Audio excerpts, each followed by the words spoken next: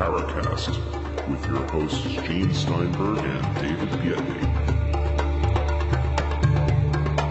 Dr. Bernard Haisch, you've written a book dubbed The God Theory, where you explore the interconnections, the potential interconnection and relationship between faith and science.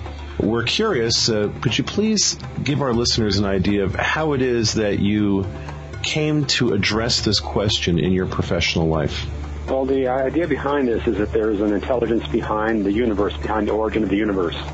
And this, by the way, has got nothing to do with intelligent design. I'm not talking about anything having to do with evolution. In fact, in my perspective, evolution fits right in beautifully because I think it's something that the intelligence uses to try to evolve life forms. But we'll get into that.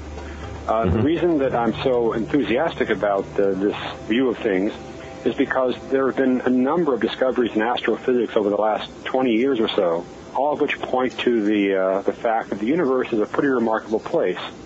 Many of the laws and constants of nature have values that are, when you put them all together, make a universe that's just right for the origin and evolution of life. And we can talk about those. There are 9 specific ones. There may be more, but at least there are 9 that I'm aware of that make a very strong case that the universe is fine-tuned. And that is not really in dispute anymore. You can find lots of mainstream astrophysicists who have written books or articles or talk about the idea that the universe is finely tuned. Now, of course, their explanation for it is going to be very different than mine, but the fact that the universe does have these exceptional properties, when you put them all together, that's not really an issue in dispute. That's something that's well known in astrophysics, so that's what we're going to talk about. Now, are we talking about properties that, not to use a pun, but that evolved over time? Are we talking about properties that changed? Or are we talking about an initial state set of properties that have retained a consistency throughout the history of the universe? So far I know, we're talking about things that were set at the outset, that are sort of the initial and boundary conditions on the universe. And let me just run through them quickly, and we can talk about them in more detail. There's the ratio of electrical to the gravitational force, the strength of the nuclear force, the matter density in the universe, the amount of dark energy and dark matter in the universe, a certain resonance that lets the carbon atom form in the interiors of stars, otherwise we wouldn't be here, certain properties of the water molecule, the proton to neutron mass ratio, and the creation of matter over antimatter in the Big Bang. All these things together, as I said, we can talk about the details at any length you want. Put them all together and you get a universe in which you have planets arising on whose surfaces, presumably at least on one surface and many others perhaps, life had a chance to evolve, to originate and evolve. And if these constants of nature and these laws of physics were significantly different, in some cases only by a few %, we wouldn't be here. So it's really the initial and boundary conditions on the universe that I'm talking about, not anything that, as far as we know, evolves during the course of the lifetime of the universe. Now, would you say, let me try to throw this out here, and maybe this will help focus it too. Are you suggesting then that there is a deliberate grand design for the universe, that all the things that have happened didn't just develop that way over time, but the conditions were preordained or controlled over time to yield these results and these balances? The answer is yes and no. Yes, to the extent that I think these constants of nature were built into the universe for the purpose of having a life-friendly universe evolve. But then bear in mind the use of the word evolve. I think that once the universe gets going with these initial and boundary conditions, these laws of nature, that evolution is the key property that then lets life originate and develop into complex life forms that then, and here's another key aspect of the theory, that then get to host the consciousness that's behind it all. And so I think the ultimate reason for this is that the infinite intelligence behind the universe wants to experience part of its great, vast potential, and some of that can be experienced only in a universe of physicality. And so we have a physical universe in which life forms originate and evolve, and which then provide the vehicle for this consciousness to experience what it's like to exist physically, to have adventures, to be talking on radio programs like this one. And I think that's the point of it all. Does that mean that we should definitely I'm maybe being a little facetious here, but let's just do it. Does that mean we could call upon that consciousness to make an appearance and express his, her, or its point of view? Well, I think you are. I think I'm doing it right now. I think we all could do that, basically, because ultimately, I think we, human beings, and as well as animals and plants, and who knows, maybe even the most inanimate objects, or seemingly inanimate objects, are really powered by consciousness. And it's that same consciousness that is the one behind the universe. And so, in a sense, if you want to talk to God, look inside and talk to yourself, because I think we all are manifestations of this great intelligence. We're part of the universal consciousness, right? I think that's correct. I think everything is, because frankly, I think there is nothing else. I mean, we sometimes have the idea that there might be a God who makes something out of nothing. And I don't buy that. I think something out of nothing is a wrong way to look at it. I think what you have is a universe created out of the substance, the body, the essence of this intelligence. Because if this intelligence is great and eternal and infinite, then there literally is nothing else. And so the only thing he has to work with, let me say he, even though I mean, he, it, whatever, there's no gender to be associated with this intelligence, or both genders, but any way you want to look at it, there's nothing but it. And so it makes something out of part of itself. And one of those it things that it made out of part of itself is our universe. And so I think we are not really different. I mean, we have egos, we have seemingly individual identities, but in fact, ultimately, I think we're part of kind of a cosmic game in which this intelligence has dreamed up a universe into which it could insert itself and experience what life is like as a physical creature on planet Earth or someplace in the Andromeda Galaxy where your favorite alien civilization lives. Who knows? Now, what you're saying there, Bernard, is that when the empiricists, the empirical scientists say consciousness arises from matter, there is the predisposition, if you would, that our consciousness is essentially a byproduct of the physiology of our brains.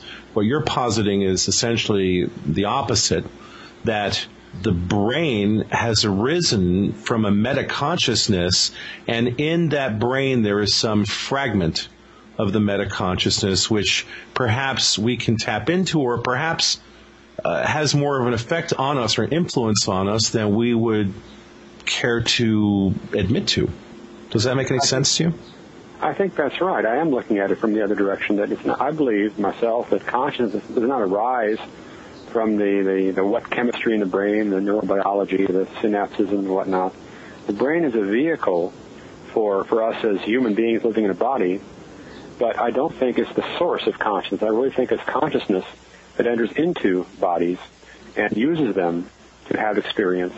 And that indeed, perhaps even, every particle in the universe somehow is a tiny, tiny thought form of the infinite intelligence that dreamed all this up. We look at this and say, well, we live in a world of energy and matter and physical beings, and how did consciousness ever arise? I don't think that's the right way to look at it. I think consciousness created all of this. So we have a wonderful physical universe that has laws of nature that we've explored in great detail, and we know a lot about it now. But where does it come from? That's the unknown in science. And my explanation is that the origin of the universe and what's in it comes from consciousness, and therefore by definition is consciousness. And if that implies that even an atom somehow has the most minuscule speck of consciousness behind it, that doesn't bother me. It still behaves like an atom does in the physics laboratory. But its origin is one that traced back to an intelligence who decided that it wanted to experience physicality. Well, let me ask you then, so is consciousness something that we can quantify and measure? Or is it forever elusive to us? I don't think we can measure it with the scientific approach and instruments and analysis that we have today, because I think it's not really something that emerges from the physical. And so all of our science is directed towards understanding physical laws and physical processes. And we don't, in science, take seriously the idea that there are other realities, other realms, other stuff that isn't part of that physical universe. And I think we'll discover as we go along that consciousness is simply going to elude an explanation until we start to look at it from the other direction and assume that, well, maybe consciousness is the primary stuff. Let's look at that. In fact, there are now significant amounts of evidence in quantum mechanics that it's consciousness that creates reality at that level. In fact, it's pretty much an empirical fact that the observation by a conscious observer is necessary to resolve quantum events. We probably have the leverage within quantum mechanics to begin to explore consciousness as something that doesn't arise from the physical, but something that in fact is the source of the physical. Well, when you take that stance, I suppose a skeptical question would be, how do you then constrain the definition of reality if you have a reality where there is an underlying mechanism that creates, in essence, a dynamic entropy? Maybe that's a redundant term, but where, for example, I've read authors and thinkers who posit that when you leave a room, that the fact that you are now not taking that room in through your senses means that that room loses some of its cohesion, that basically, and this, I suppose, is a bit of a simplification of the Heisenberg uncertainty principle, but the whole idea that if you are, a particle will display different behavior based on whether or not it's being observed. Doesn't that sort of fly in the face of the idea that the universe would be pretty much exactly the same if the Earth one day were annihilated? I know there are some thinkers that have put forward the theory that if we weren't here, the universe as we know it wouldn't be here. And that's always hit me as extremely vain. Or am I misunderstanding what some of these thinkers have put forward as an idea of the nature of reality? Well, I think Einstein was asked the question on whether he thought the moon would be there if no one was looking at it. And of course, he came down and decided, of course, the moon would be there. And so do I. I don't think that I think it would be a vanity to assume that if we didn't, as human beings, somehow perceive the Earth, it would disappear in a puff of smoke. After all, the Earth may be being observed by other intelligences, as a point of light in the sky, given their vast telescopes or whatever. So I wouldn't go so far as to claim that it's us that keeps the Earth here, no. But at the quantum level, there's simply no doubt that the consciousness of the observer plays a very important role, and that reality is being shaped there. In fact, there's a quantum experiment that we could discuss that elucidates this point. And the measurement of the Bell inequality that was made some 25 years ago has since been improved upon by a more sophisticated version that, in fact, really points to the notion that it's the consciousness of the observer that makes reality happen. This was reported, by the way, in New Scientist magazine a few months ago, and it's based on an article written in Nature by the quantum optics group at the University of Vienna, where they carried out this Leggett experiment, which is a more sophisticated version of the Bell inequality, and their conclusions were pretty substantial, that they ruled out the possibility that there's some kind of a hidden variable, and go right back to the notion that it's consciousness that makes the outcome be what it is.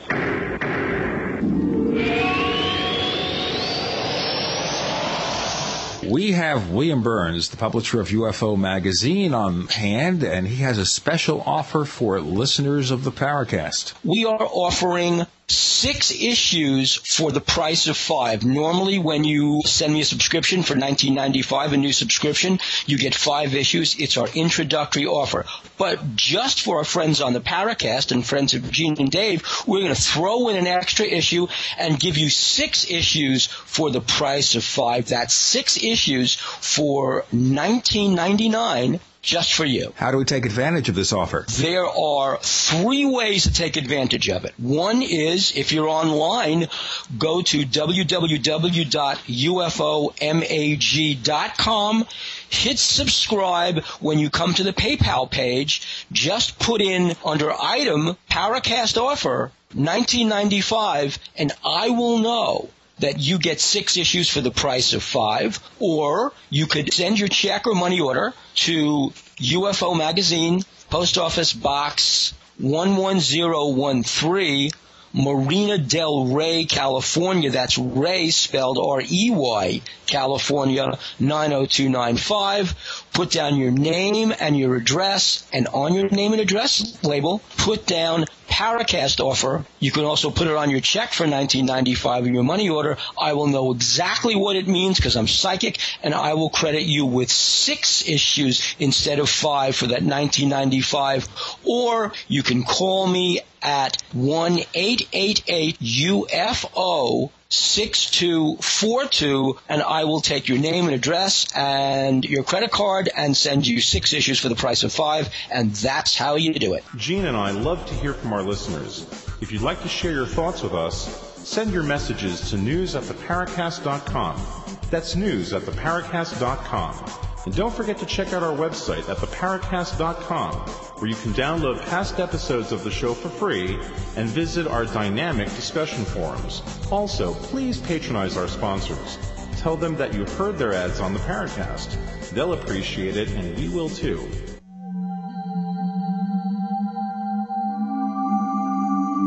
You've entered another dimension. You've entered the Paracast.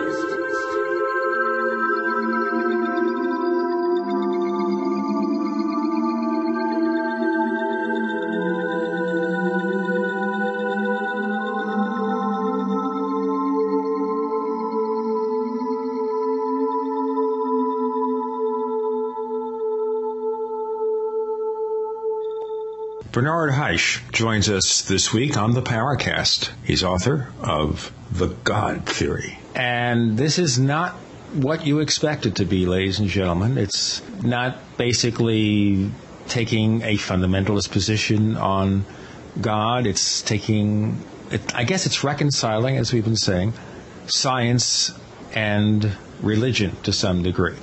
Go ahead. Well, Bernard, I think it's important that we give words definitions. When you talk about God, let's be clear. Based on what I've read in your book, The God Theory, you're not talking about the sort of quintessential Judeo-Christian God with the beard, the God who perhaps has a one-on-one conversation with a human being. Let's just get that out of the way. It's my understanding that you're talking about an underlying intelligence, and you're not giving that intelligence a specific form. Is that correct?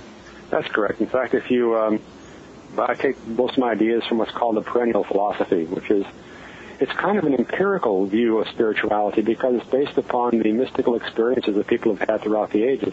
And they're pretty consistent in what they report is that there is an intelligence that is beyond all attributes, that there's an intelligence that is effectively greater than infinity and less than zero at the same time. That is no thing, that does not exist in space and time. The space and time are part of the universe that it created. And that this intelligence lives in absolute bliss and eternal rest, et cetera, beyond our imagination. In fact, in Kabbalah they say any attribute that you choose to give this intelligence is wrong, and any attribute that you deny is wrong. So it's just something we can't physically, as physical beings, imagine. And yet, for some reason, this intelligence decides to manifest a part of its potential to have a creation take place. Not perhaps only one, but perhaps an infinite number of creations. That's the idea from ancient India, from the writings of ancient India, that there are an infinite number of creations, and we happen to be in one. And why does this absolutely perfect intelligence beyond space and time decide to have a creation take place? I think the reason is that intelligence has infinite potential. Yet potential is a very sterile thing. Being able to do something and doing something are very different. It's like designing a game of Monopoly but never playing it. Reading the rule book maybe, but never playing it. So for some reason, there is a desire to experience that this intelligence has. Certainly not referring to any kind of a, quote, classical biblical God who lives in the sky somewhere and looks like a cross between, your grandfather and Santa Claus. I'm talking about... You say my grandfather was a tall, bald man with no beard, so we assume, therefore, that he was God. Yes, right. I mean, those sorts of ideas make absolutely no sense, because if there were such a God and he were made of matter, well, who made that? Then there has to be another God to make the matter that made that God. So any kind of a God that's made of matter is a non-starter. any kind of a God that lives in the universe is a non-starter, because if so, who made the universe? There's got to be some other God. There's got to be a better God. Let's go straight to the head honcho, in other words. So a God cannot reside in the universe, cannot be made of matter, cannot exist in space and time. So that leaves us with some kind of an intelligence that lives in a realm that is, in a sense, beyond our imagination. What the ancient writings say about this, and I allude to ancient writings, but at the same time, the mystical experience, which is the basis of these writings, has gone on throughout history, and there are people today that have mystical experiences in which they go to a level of consciousness that unites them with God, and they realize some of these various truths that are discussed in what's called the perennial philosophy. It's the sort of the summary of human empirical experience with the divine throughout history. Aldous Huxley wrote about this in the 1940s. He published a book called The Perennial Philosophy, which I really would highly recommend to your listeners. Anyway, the kind of God I'm talking about is outside of space and time, is beyond infinity. In fact, I tend to think of this God as being simultaneously greater than infinity and less than zero. Not a creature living in space and time at all, but someone completely outside of time. Someone that is said, or someone, I say one, it's some entity, some being that is in a perfect state of bliss and eternal rest and eternal perfection, in a realm of the absolute. But for some reason, this God decides to experience part of its potential. And it's that decision that causes a creation to take place. And one of these creations, if there is more than one, is our universe. And so our universe is a place where the potential of this eternal infinite being, at least part of that potential, can be actualized through all the life forms that originate in a physical universe like ours.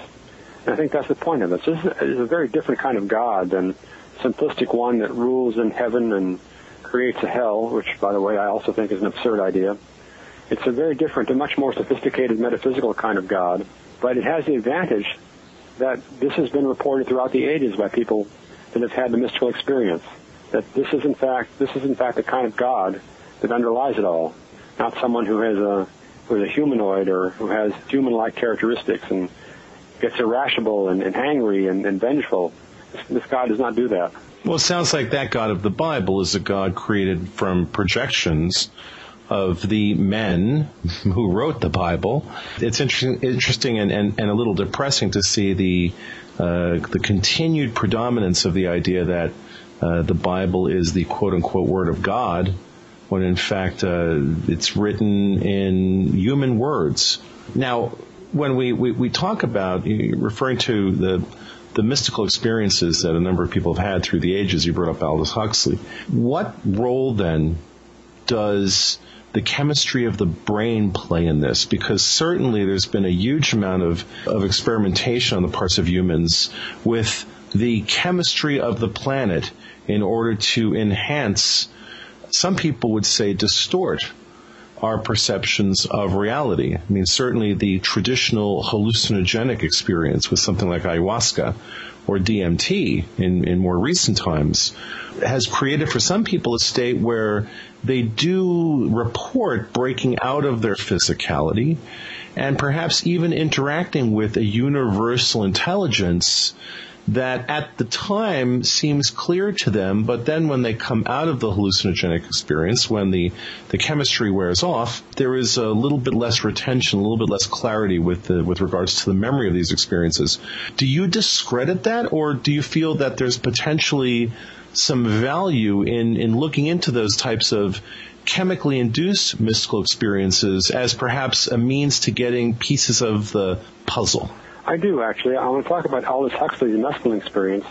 But first, to the point of comparing the two, there was another gentleman, a medical doctor in the 1960s, who had definitely a classical mystical experience, not based on any kind of a drug effect, but simply something that happened to him during watching a sunset over the San Francisco Bay. A very profound mystical experience.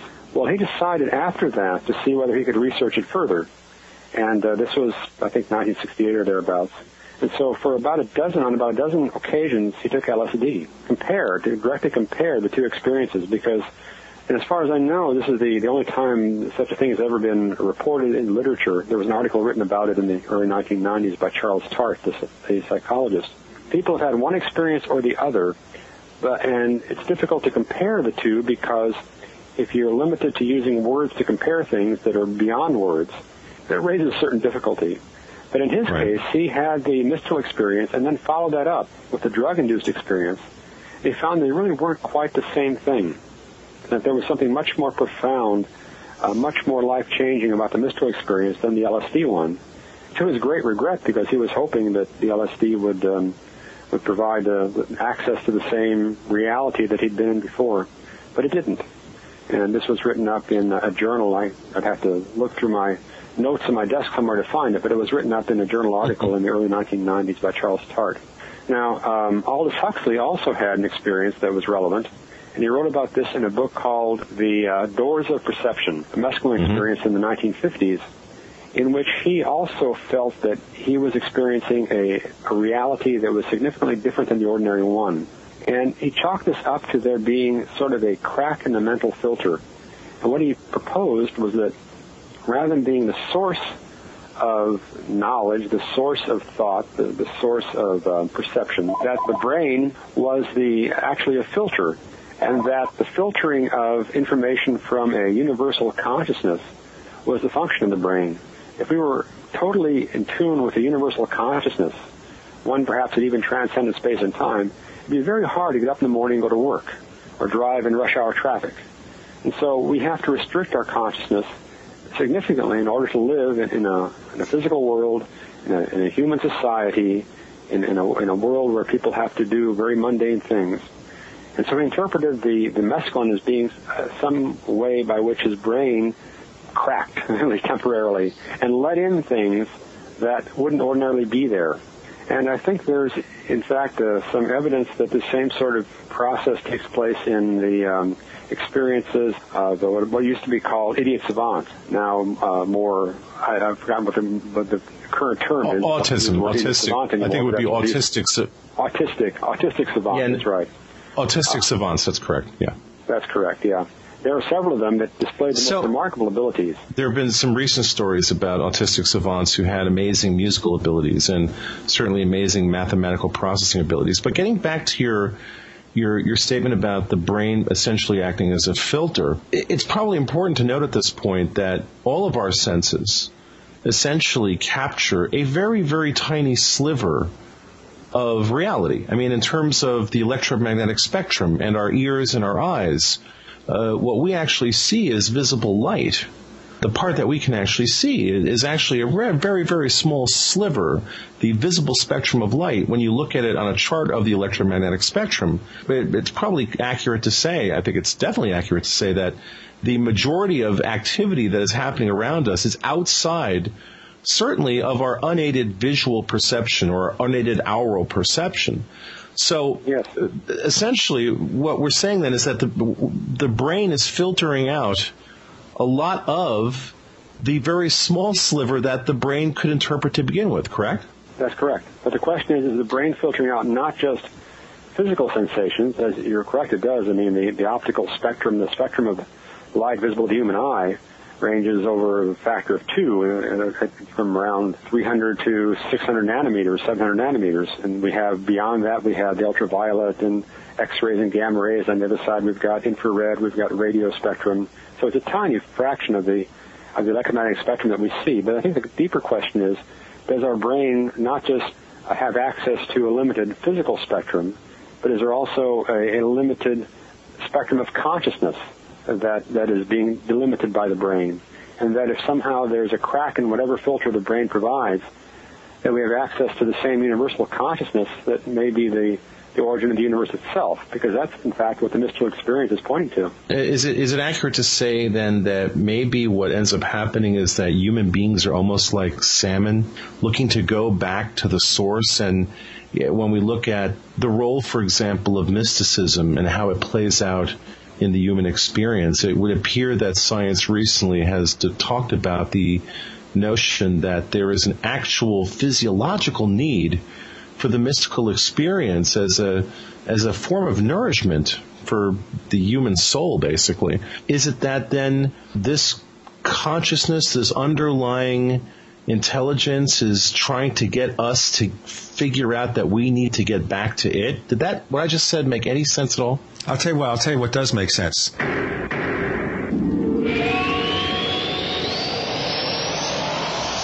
Brain Tonic, the smart antidote to head fog. The world's first organic, botanical-based, caffeine-free think drink.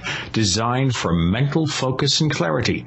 Tastes great, super safe, with no caffeine crash. Just great fuel for your cranium. No chemical preservatives, no sugar, no fake anything. Check it out at www.macsales.com/tonic. That's spelled with a TONIQ.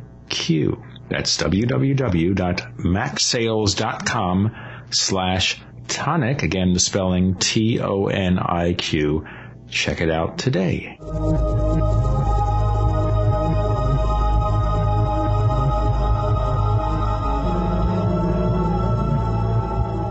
You know, there used to be only two ways, neighbors, to meet for business, over the phone or in person. Well, now there's a better way. Use GoToMeeting to meet online. With GoToMeeting, everyone sees your computer desktop on their computer screen. So you get the best of both worlds. It's like meeting in person, but without wasting time and money traveling. And you know what the airlines are doing these days? It's a complete mess. And remember this, your conference calls will be more effective. The best part is that you can try GoToMeeting free right now for 30 days. For this special offer, you must visit www.gotomeeting.com/podcasts. That's gotomeeting.com/podcasts for a free trial. You're in the Paracast with Gene Steinberg and David Bianchi. You never know what's going to happen next. On the Paracast, Dr. Bernard Haisch, he's the author of The God Theory.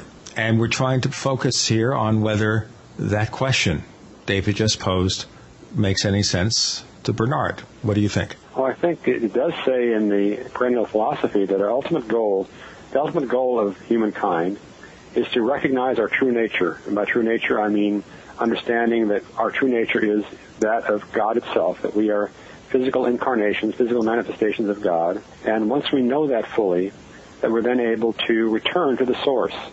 That going to heaven is not something that involves a physical body or even some kind of an augmented body going some physical place. Rather, it's realizing that what we are is kind of a concentration of consciousness that's acquired a certain individuality and ego. That individuality and ego, of course, is the thing that keeps us blind to our true nature, and it's that physical ego and individuality that is the basis of society and the way we interact with each other. But knowing fully that that is, in fact, a construct, and that our true nature is simply being part of a universal intelligence, that we then have the ability to go back to that. And we don't have to come back into the physical realm and live more lives as human beings or wherever else we choose to come back.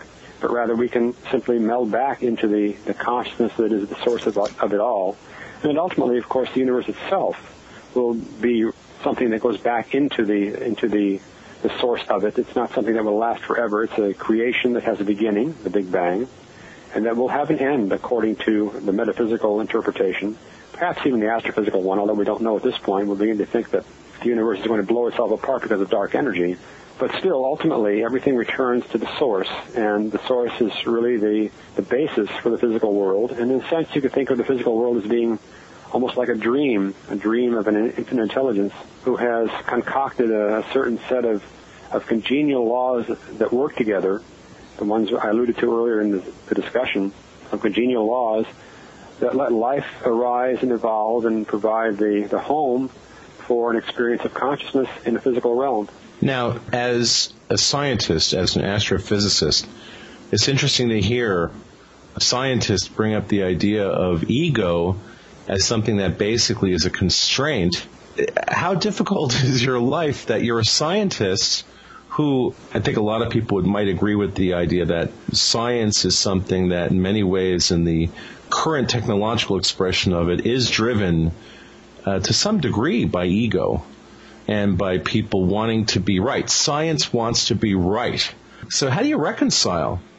I mean, it's got to be interesting to be at dinner at your house. How do you reconcile the scientist part of you with this part of you that is asking deeper questions? I mean, how difficult is your life then? Well, it's not. Should we ask Mrs. Haisch and see what she thinks? Well, she's a little further out on the metaphysical side than I am. She's a musician, by the way, an opera singer, so she's not at all involved in the science world. But everything that I've said is totally consistent with everything I know as a scientist. I'm not going to claim that what I'm saying is proven by science. Certainly it's not, but it's not inconsistent. I mean, I'm starting with the Big Bang. That's fine. We all know the Big Bang is, all the evidence points to it. And so the idea that a metaphysical Big Bang and the physical Big Bang were the same thing, that the Big Bang was the beginning of a creation episode that this intelligence thought into existence, there's no contradiction there. Nor am I claiming that this intelligence microengineers life forms the way the creationists or the intelligent design people would claim. No, I think that evolution is part and parcel of the universe because the laws of the universe are conducive to that. And I think this intelligence wants evolution to take place because otherwise it would wind up with cookie-cutter creatures that act in cookie-cutter ways, and what's the point of something like that? I think the experience of novelty, I think sort of making a creation and setting it free to go evolve and do its thing and become the host for consciousness to experience physicality, that's the point of it. And but what you raise here, though, Bernard, is that a lot of people want the cookie cutter. They want the cookie cutter. They want everybody to be alike. They want everybody to believe the same thing. That's true, and I think that's part of the problem of the human situation. I think, in fact, to get perhaps into deep water here, I think religion is the source of a huge amount of the world's problems, and it's because religion has taken some of the ideas about God and trivialized them, taught us things that are absolutely absurd. I mean, think of the absurdity of believing that you're going to go to heaven and be serviced by virgins if you blow people up. That's insane. How do we get to such an insanity in religion that things like that would be believed today, or the Inquisition 300 or 400 years ago, where people were burned at the stake for having a mistaken idea, mistaken in the eyes of the churchmen, of what God is. So religion has certainly been misused and is continuing to be misused by mankind, and we have some of the most inane ideas being propagated by religion. So I feel very comfortable with an idea of God that as far as I can tell, doesn't run afoul of science. Any place where there's a discrepancy, we basically have an unknown on both sides. Science doesn't know where the Big Bang came from, so I'm free to assume that it came from intelligence, and there's nothing to contradict that. It's not proven by science, but nor is it disproven. So part of what we're talking about here is the idea that perhaps as science tries to understand the physical nature of reality and the laws that constrain how matter interacts with this reality, this is a separate issue. The how is a completely different question from the why. If we try to assign meaning, right, meaning and motivation ends up being a completely different thing. So the $64 trillion question is, where is the centrist point in this? How do you bridge, Bernard, the realm of the how and the why? Or are these two areas that are almost bifurcated, that maybe cannot meet because they are two separate sides of one coin, and that if you're in the center, that essentially you don't see either side? How do you reconcile this? I don't think it can be reconciled yet. I mean, I think I could reconcile it myself, but I think given the nature of the world we live in, the way science is practiced, the mindset of most scientists, that anything that smacks of the supernatural is primitive superstition, and the idea that there's something other than the physical universe and its processes, that's poo-pooed. I think that's a major stumbling block. Now, interestingly, if you go to the heart of modern physics, what do you find? You find string theory. And in string theory, you find mathematicians talking about 11-dimensional or 26-dimensional spaces. And so you're talking about realms that are unseen, realms whose physical laws may be quite different. I think any string theorist would admit that if there are these additional dimensions, there could be other universes out there. These universes being in different dimensions from our own might have very different properties. And so you can ask yourself, well, is that much different than the notion that there may be, angels and beings in other realms? It's a matter of terminology. But I think that the problem is that science simply doesn't look outside of its domain And I think that a reconciliation between these two will come when we realize that consciousness is going to require an explanation that's not going to involve emergence of something from the chemistry of the brain. I think that's ultimately what's going to force us, or force scientists, to begin to look towards the ability of consciousness at times to connect with something, to provide knowledge via that connection that is simply undeniably real. And we'll have to face that by and by, and that will be the time, I think, when the two come together. But are our brains going to serve us in any way in the interpretation of whatever it is that we're trying to comprehend at that point? Are we simply constrained by the physiology of our brains? Well, the people who've had the mystical experiences are not constrained that way. So certainly there is the ability for a human consciousness to experience something that's other than physical, demonstrated by thousands of years worth of encounters with that. So there's proof positive that we are not intrinsically limited. Now, most of the time we are. And I don't know what the conditions are that produce the mystical experience. In fact, it may be something that we can't quantify. But it certainly is possible to exist. And it has happened to many people. So that does prove it is possible. Well, okay, mystical experiences has been part and parcel of the subjects we deal with on the Paracast every week.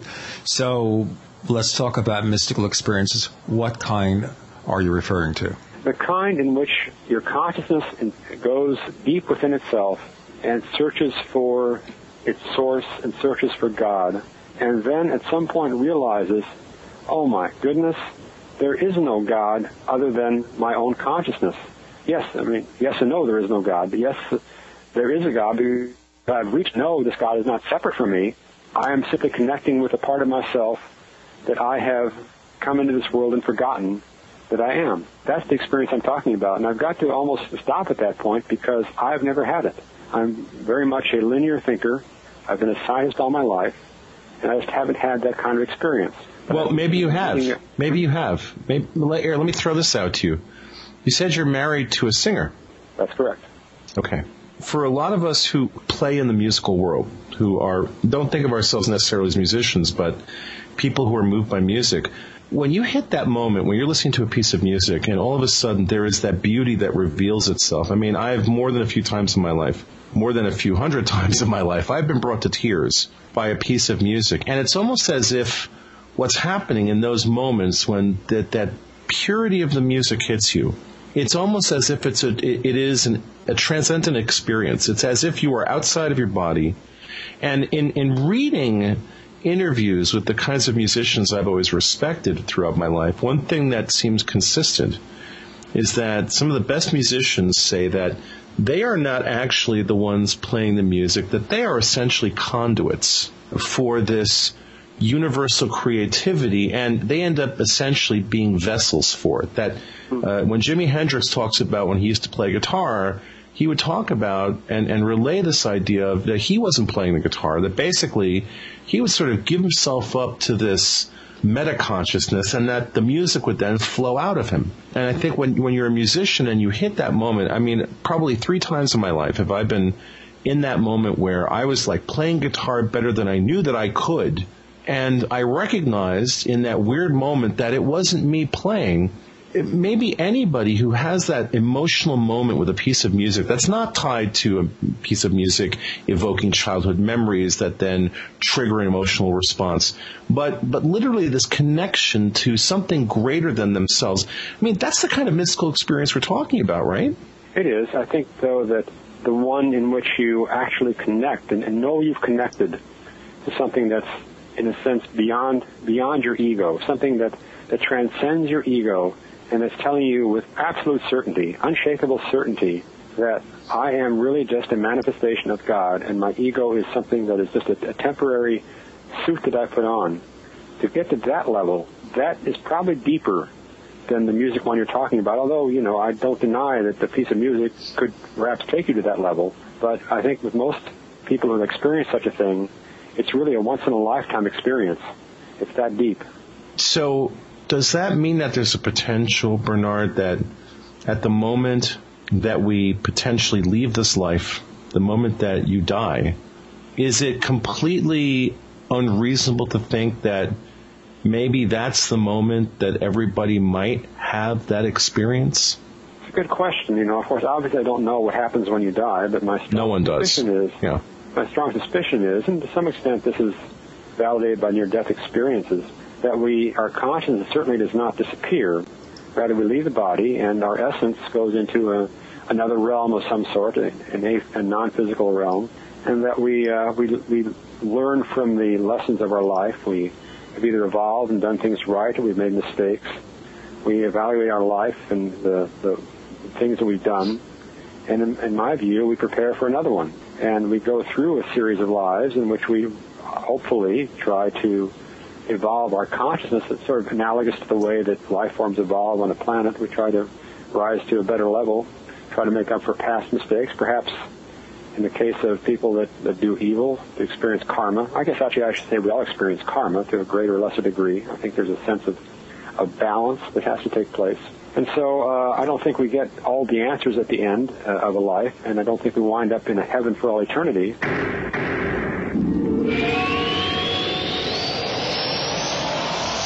Hey listeners, did you know that Fate is the oldest and best-known publication on the paranormal? Well, since 1948, Fate has provided their readers with fascinating, in-depth articles on subjects like psychics and spiritualists, ghosts and hauntings, UFOs and aliens, as well as readers' true personal mystical experiences. For under $20, you can keep up with all the latest information. To subscribe, call now at 1-800-728-2730 or visit Fate's website at www.fatemag.com. That's 1-800-728-2730 or www.fatemag.com. So what are you waiting for? Your fate awaits.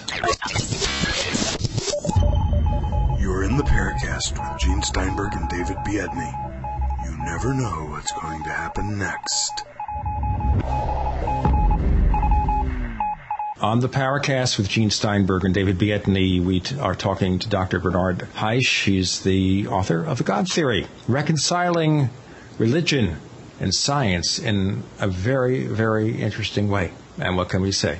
David. Is there a possibility then that when we depart this life, when we leave our physical body, and I'm assuming that we do leave, and actually there was a story I told on the Paracast a while ago about an experience when my mother passed away where I felt that she had given me absolute proof of continuance, physical proof of continuance, not knowing what the nature of that continuance was, but she had essentially shown me that her identity after her death persisted, and she gave me physical evidence of this. So is it maybe not, I shouldn't say safe to assume, but is it unreasonable to think that perhaps at the moment of our death that we all have the potential for that experience of knowing the greater intelligence? I think that, and I'm just saying what I think because obviously I don't know for certain, I think that given that we are a part of the consciousness of the infinite intelligence, that it's almost by definition the case then that we can't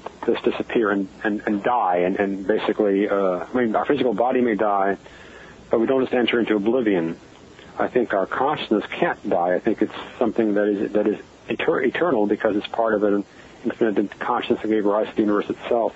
So it seems to me, and this to some extent is borne out by the near-death experience, it seems to me that we enter into a non-physical realm of some sort where we probably review our life, review the things we've done right and done wrong, and try to learn from what we've experienced. And in all likelihood, we prepare to come back into life in another lifetime, try to rise to a better level, to try to undo some of the things that we've done badly, do better the things that we were starting to do well, and try to evolve our consciousness sort of in a parallel way to the way life evolves physically on the planet. I don't think we are privy to everything all at once. I don't think we're going to some kind of a heaven. We don't go to some heavenly campground where all the secrets are known. I think that the way that this works, this coming into physical reality, necessitates that we don't know the ins and outs of what's going on while we're living, because that would spoil the game, spoil the show if we knew everything. I don't think we're going to be shown everything when we die, but rather that we will know for certain that our consciousness is not something that's going to disappear because it's still there. But what we do with that consciousness, what we do in future existences that we're liable to have depends upon what we choose, and depends upon the karma that we've accrued over the past lifetimes. And it goes on, hopefully with our conscience evolving to a level that will give us the choice not to come back if we don't want to, but to return to the ultimate source. It's funny that you express it that way, Bernard, because I think I might have said this on the show before. I have this vision in my mind of passing out of this body and meeting my maker, quote unquote, standing in front of that universal intelligence and asking the question that I think every human thinks they want to ask God or the infinite intelligence: what is this all about? And I have this idea in my mind that I get up and I ask the big glowing light, what is this all about? And the response I get is, what do you think? It's just, what? Well, gee, that's what I sent you down there for, to get your input, and that's why you went. Now you're back. Report what you found. And I think perhaps there might be a spark of truth to that, but I think there is, because I think that ultimately, I think the point of it is it's not that difficult to comprehend. I think it's that if there is an intelligence that is infinite, eternal, that can do anything, has all possible abilities, I think that intelligence would decide to implement those potentials, to try to experience what's going on rather than simply know what could be. And knowing what could be and making something happen are two very different things. And so I think the intelligence wants to experience its abilities. And one of the ways to do that, I suppose the only way to do that, is to make a creation happen that embodies some of the possibilities. And our universe happens to be one of those, which has laws that are conducive to letting life forms arise. And that's the way that the intelligence gets to know itself. It knows itself through our experiences. It is us. We are it. We just don't know that while we're alive, because if we did know that fully and completely, it'd be difficult to play the game of life. So let me throw a wrench in the works here. Oh, no. No? Well, check it out. You might like this. Watch out. This is where it gets weird. All right, so the creation is the process of the universal intelligence getting to play itself out through us. So would you say that the universe is an efficient place, Bernard? An efficient place? Well, you have to define efficient in terms of what? Maximum use of energy. Maximum benefit of the use of energy transactions? That's a good question. I really don't know. I don't know. Now, I thought you were asking more about efficient in terms of providing an experience. Oh, well, I was going to get to that. See, the point being that if we assume for a moment that the universe is efficient, in terms of if the creation is proving itself to be useful to the creator in terms of moving towards that experiencing of itself, does the human, and there's no way to know this, this is going to be, of course, all of this is about opinions and thoughts, but is the human experience the most efficient way for the universe to experience itself, or perhaps there is a vast variety of life forms throughout this universe so that the universal intelligence experiences every flavor? Or maybe the universal intelligence has lots of experiments going on at once with the idea that maybe a couple of them will pan out, even if the vast majority don't. Yeah, I tend to think that there probably are other life forms elsewhere that have abilities greater than ours, and so there may be more efficient ways to experience the universe, but maybe efficiency is not the right way to look at it. Maybe it's simply diversity. And we have, at least for this planet, the most complex view of the universe. Obviously, we know more about it than a dog or a cat or a turtle, but I don't think that we should have the ego to think that we're the pinnacle of civilization in the universe. I mean, most astronomers at this point, having discovered hundreds of extrasolar planets, would probably say it's likely there are civilizations elsewhere. It'd be very unlikely not to have that. And if that's the case, then we are probably a civilization that came along, well, maybe not late in the game, but certainly in the middle of the game, after some 14 billion years of the universe's existence. There must be other civilizations that had a head start on us. And if so, they're probably way beyond us. So I'm sure, at least I'm guessing, I'm sure that there are other civilizations that have a much more complex view of the universe, and that in that sense are helping God to experience the reality of his creation in a more complex way than we are. But maybe complexity doesn't matter. Maybe God is just as happy to experience the world, the universe, from the point of view of a turtle as from a human being, as from an alien in the Andromeda Galaxy. Maybe it doesn't matter. It's all experience. So as the kids would say, it's all good. Yeah, why not? Well, then let's really throw a monkey wrench in the works. How do we then position the notion of good and evil? I don't even think that's all that hard in principle. It gets rather emotional because, I too feel outraged by the things that happen on this planet. The Saddam Husseins and the Hitlers and Al-Qaeda and all these crazy things. But on the other hand, you have to realize that to make something happen, to have experience, you have to have opposites. You have to have polarity. You can't experience heat without cold or light without darkness. One doesn't make sense without the other. If you had a universe that was perfectly full of light, same everywhere, you wouldn't see a thing. It'd be like a fog. So to have experience, you have to have the opposites. You can't be a being living in the absolute, as I think the intelligence does, and have an experience. So in order to have the experience, you have to have the opposites. Well, that also means you have to have some amount of not good in addition to the good. Now, I'm thinking of our relationship to lower life forms. When you take a shower in the morning, think of all the bacteria that are washed down the drain, that die. The skin cells that are sloughed off that die. You can't live without killing something, literally, in your body. Thousands, millions of cells that die in your body every day, and that's what keeps you alive. That's necessary. So there's a certain amount of death and destruction that's necessary for experience and for reality to happen. Fortunately and unfortunately, we also have free will. So with human free will plus the necessity of some amount of not good for experience to even take place in the first place, you open the door to pathological excess of not good, which becomes evil. And so I think that evil is a byproduct of the necessity to have opposites to have experience, plus the free will that human beings have. Put those two together, and you create the condition for pathologies to arise. And I think that the reason that God is not to blame for that is because he basically has set into motion a universe in which experience can happen and doesn't then tweak it, or somehow exert his authority over it locally, but lets it happen in its own way because that's the point of it. If he controlled it all, he wouldn't have a free experience. It would be self-defeating for God to intervene and make everything perfect because he already is perfect. What he wants is experience. And experience can't be perfect, it also can't be experienced. So that's my take on evil. There's an very good old friend of mine, one of the more talented artists I know, Paul Mavridis, who has as a tagline, it's been a saying of his for years, without lies, there can be no truth. Mm-hmm. And I guess that fits right into this. I guess it might also be fair to say that based on the extremities that we see of manifestations of things in the universe, it's probably fair to say that the universal intelligence is an extremist.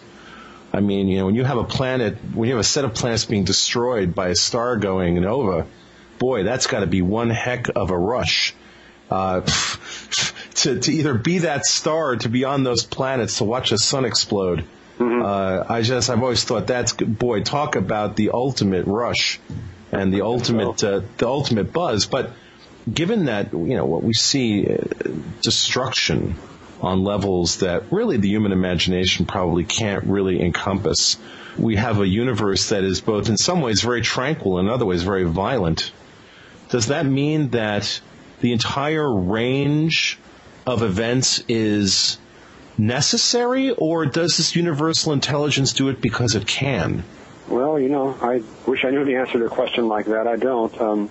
I think that it all comes down to the universe being free to do whatever it can do, given the laws it was born with. I think all the thinking went into the laws and the possibilities that emerged from those laws.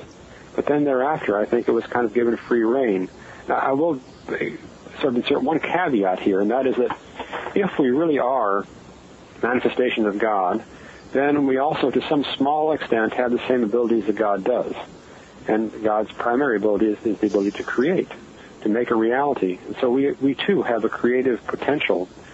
And so it may not be totally out of the question that collectively our human consciousness may influence our future, even the future of inanimate things at some level. So could we ward off a supernova explosion? Now, it just so happens our sun is not the kind of star that's liable to supernova. It's not that massive. But if we were a civilization that lived in proximity to a star that could supernova, could we, with our collective conscience, ward that off? I'm ambivalent about that. I would say, probably not. On the other hand, if we really are manifestations of God, then we perhaps do have some control over the physical, especially something that's collectively threatening to our entire existence. So, oh, boy. Now it's getting fascinating here. So fascinating that we're going to break for the hour, and we'll be back at the other side of the hour with Bernard Haisch, author of The God Theory, on the Paracast. Welcome back to the Paracast with Gene Steinberg and David Biedny. Part 2 with Bernard Haisch, author of The God Theory, and we're reconciling religion with science. Let me start off hour 2 with a thought here. You were talking about, lots of, in one case, coming back and going through life again. Is that like reincarnation that you addressed there? It is. Okay. Now, science doesn't normally go for reincarnation, so how do you reconcile it as a scientist? Well, I think science doesn't know anything about it. There's nothing contrary to science about it. We don't really, from the scientific perspective, view ourselves as beings of consciousness.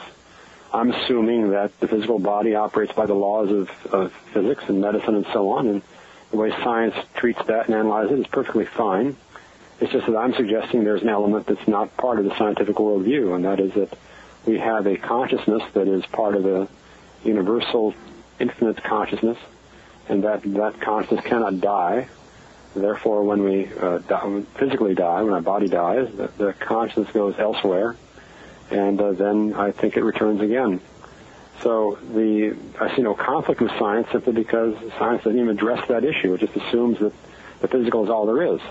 And you can make that assumption. I think it's a wrong assumption, but you can certainly explore the physical thoroughly and accurately and reliably, and that's what science does. So I don't see that there's any intrinsic reason why what I'm saying should be viewed as contradicting science. It's simply a perspective on something that science doesn't deal with. Well, organized religion in general gets a lot of bad raps for oversimplifying the universe. And is that really what it's all about here? That they took things they didn't understand, phenomena they couldn't explain, and they simply distilled everything into a very basic, dumbed-down fashion. And people are going to scream at me because I used the word dumbed down, but let's go with it anyway. And that really is the issue. Well, that certainly is one of the problems with religion. It has dumbed down a perception of what this existence of ours is all about. It's proposed ideas of a God and a heaven and a hell that, in my view, range from silly to preposterous, and that have unfortunately led to people being divided from each other, to being intolerant of other views. Certainly the views contradict each other, so there's an intrinsic problem there. The religions can't all be right because they contradict each other. My religion is better than your religion. Exactly. They foster hatred, which is the opposite of what a religion should do. So I tend to think the world would be better off if religions disappeared. So I would not say, as you said at the outset of the part 2 here, that I'm trying to reconcile science and religion.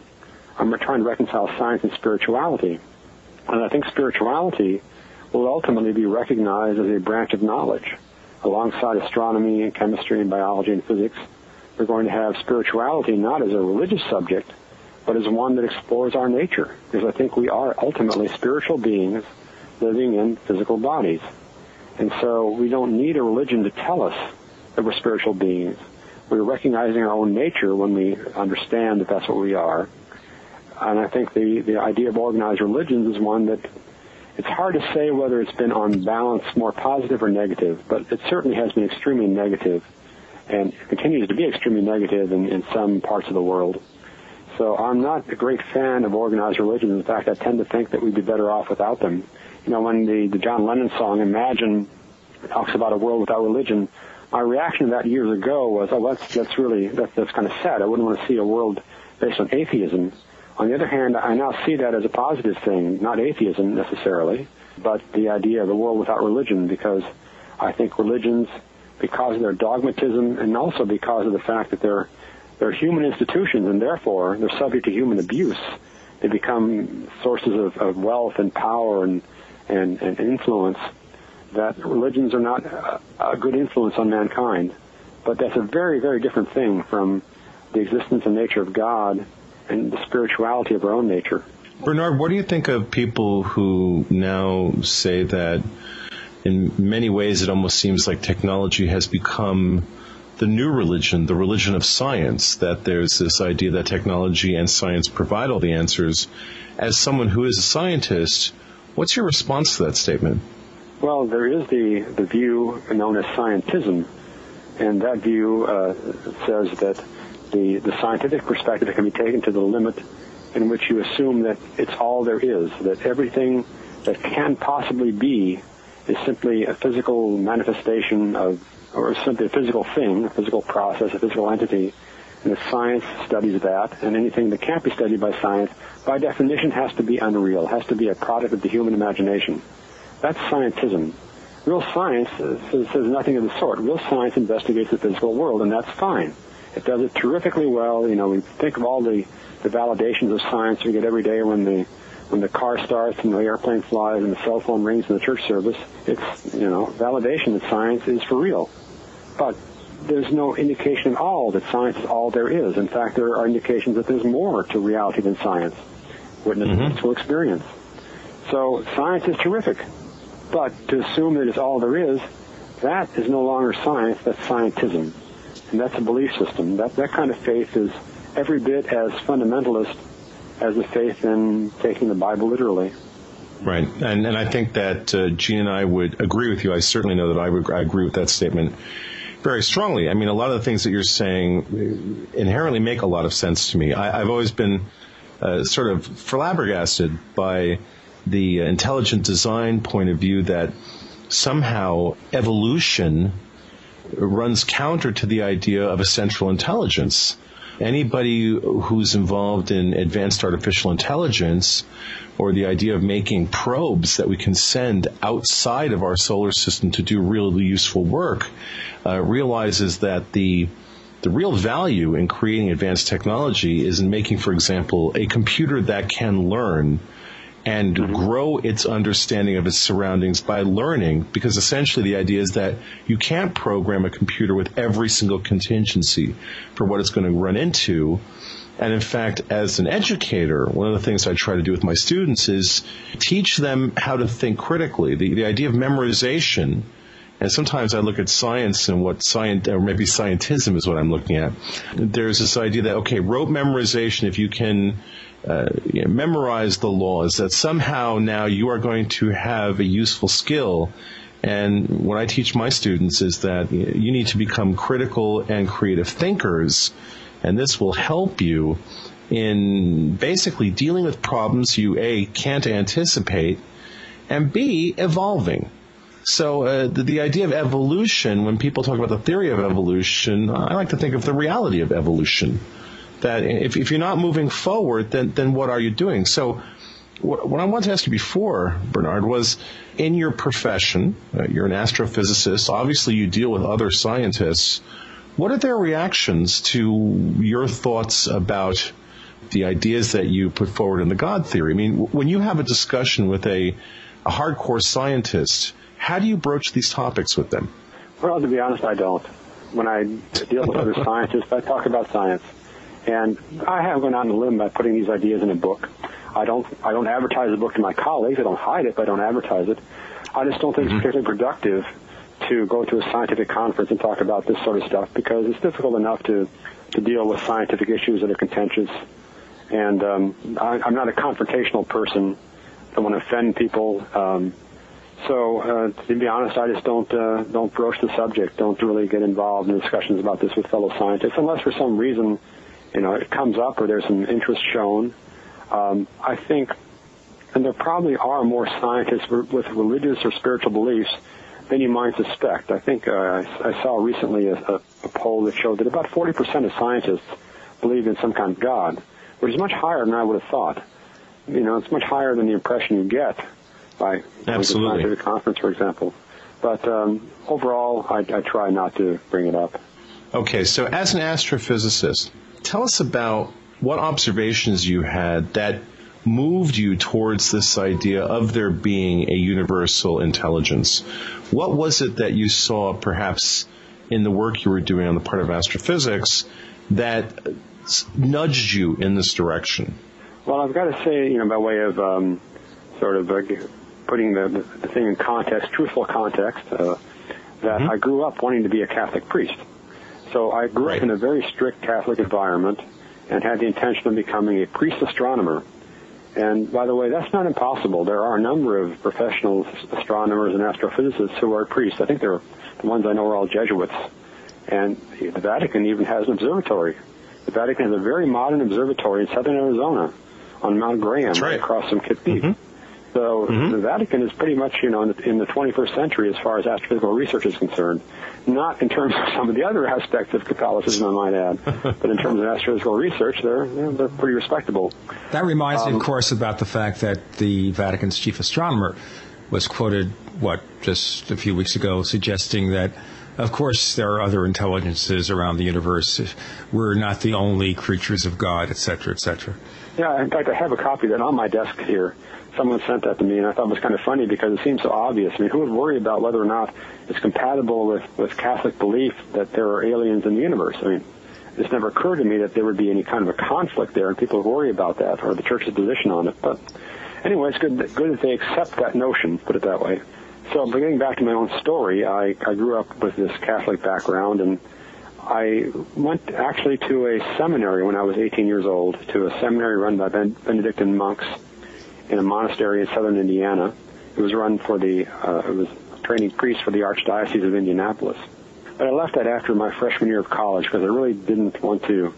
I wanted to get married, have kids, and the idea of a celibate life, and some of the Catholic dogmas bothered me, such as birth control and abortion. Not abortion, but the birth control and divorce. So I got away from that and pretty much was an agnostic for many years, but with an interest in things that are at the forefront of both science and spirituality.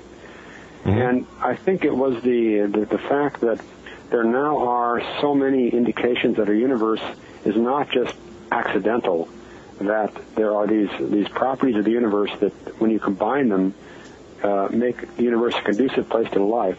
That's kind of what kicked me over the edge to think, well, the evidence really is pointing more towards the reality of an intelligence behind the universe than simply assuming that we're just lucky to live where we are and it's all a matter of chance and randomness.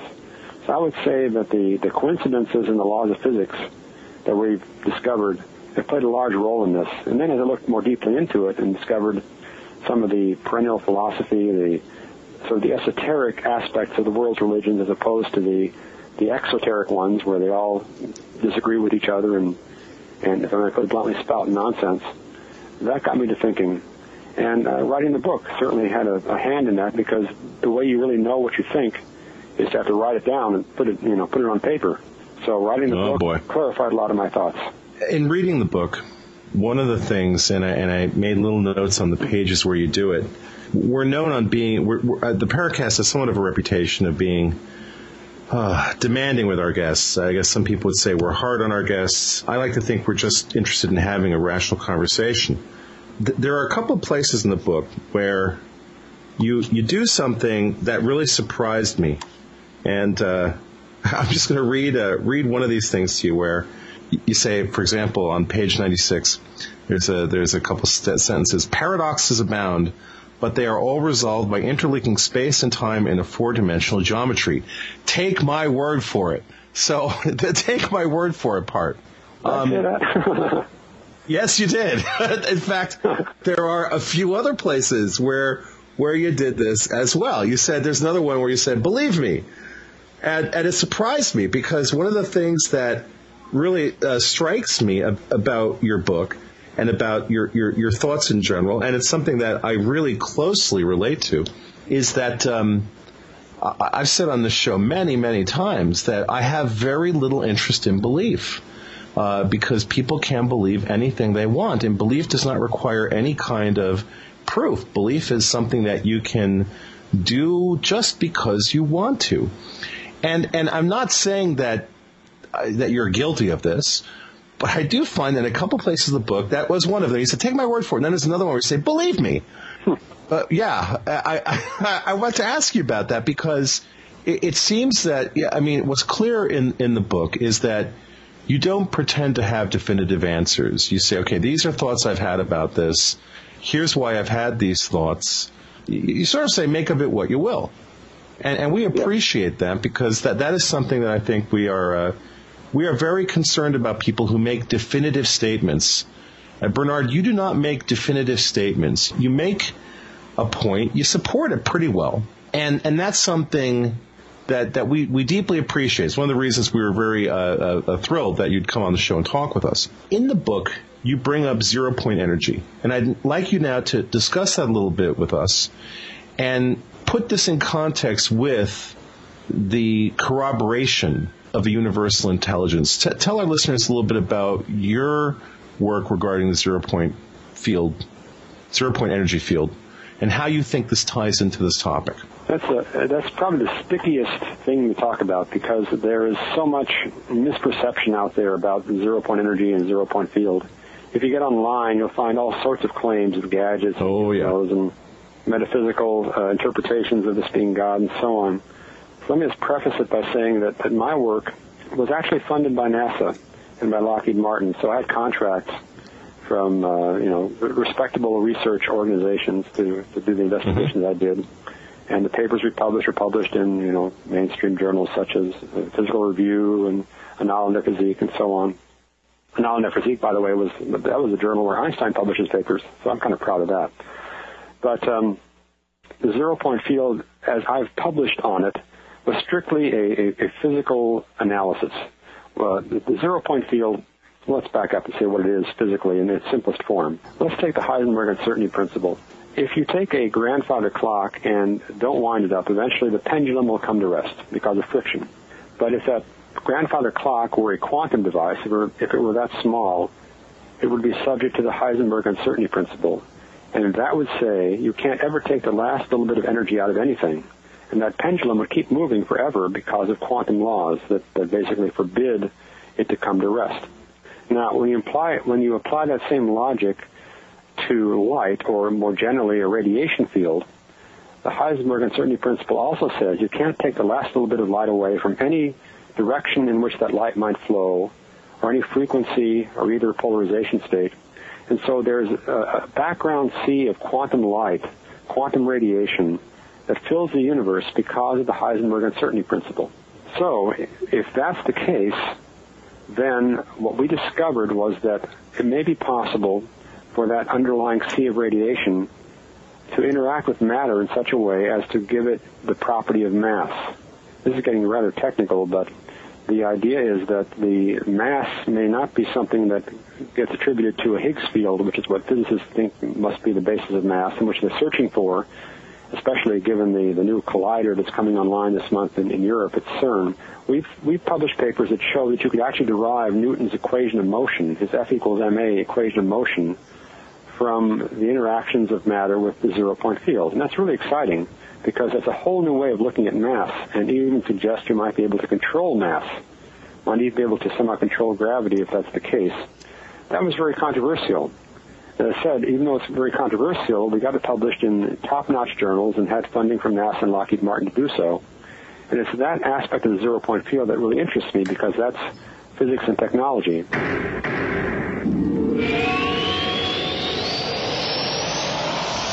Hi, this is Timothy Green Beckley, otherwise known as Mr. UFO, reporting live for the Conspiracy Journal. And we have a special offer for the listeners of the Paracast. Want to receive our publications for free? Conspiracy Journal and Bizarre Bazaar sent to you via snail mail. And all you have to do is email me at mrufo@webtv.net. That's mrufo@webtv.net, and we'll send you two of the most exciting publications. But we do need your actual address because these are physical publications, and you'll enjoy all the latest articles by some of the leading researchers in the field, as well as up-to-date information on the latest book and videos, and it's all for free. Or drop us a line, mrufo@webtv.net.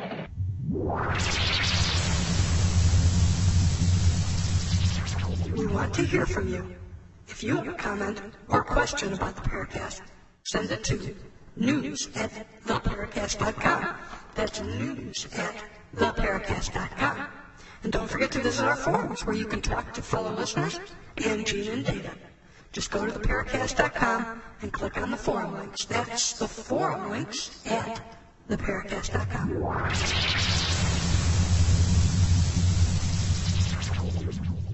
But my hand says that on the Paracast, on the other hand, my hand is here and the other hand is there, and we have Bernard Haisch, the author of The God Theory, and we're talking about physics, zero-point gravity, and on the other hand... Yes? Go ahead. Tell me. Oh, I thought you were going to take one of these breaks. No, I just did. On the other hand, in the metaphysical experience, there is the sense that the universe in the Big Bang was a place, was an instantiation of where energy, the sort of energy from the Creator, flowed into this space-time that was being created, sort of inflated the space-time with its energy. And the question is there any possibility of a connection between a zero-point field that is defined in a purely physical electromagnetic way in the papers that I've written and papers other scientists have written, any connection between that just physical zero-point field, that electromagnetic zero-point field, and this sea of energy, this energy that brought into being the entire universe at the moment of the Big Bang, that's connected somehow to the intelligence behind the universe. That's where things get very sticky, because that way you open up the possibility of all sorts of speculation. And people have said, well, this is, universal consciousness that's manifesting here, or somehow this is God manifesting.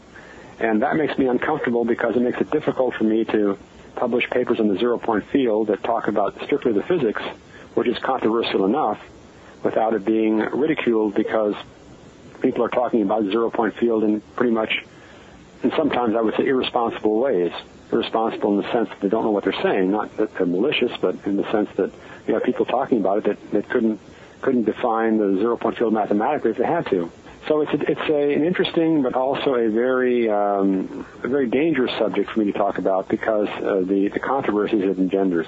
Does the universe have a built-in mechanism that stops a civilization from evolving technologically if they haven't reached an equivalent level of spiritual evolution? Do you think maybe that's one of the dilemmas that the human species is facing currently?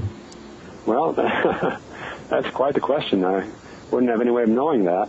I don't know, because if the universe is the place where God manifests his experience, where God experiences his potential, then I suppose there might be no limit on that potential. On the other hand, there's always another hand, isn't there?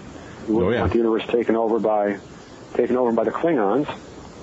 I don't know how much more to answer that question, because I honestly don't know, and no one does. No, sometimes opinions are more useful than answers, definitive answers, because maybe the nature of reality is such that it's a derivative. You never quite get there, but you're always trying to get closer and closer. Yeah, I think there are laws that sort of keep checks and balances in place, because if there are other realms beyond the physical, as curiously both the string theory physicists and the people that believe in spiritual realities, as they both would claim, then there is the possibility of some greater intelligence, some more ruthless intelligence overrunning some other.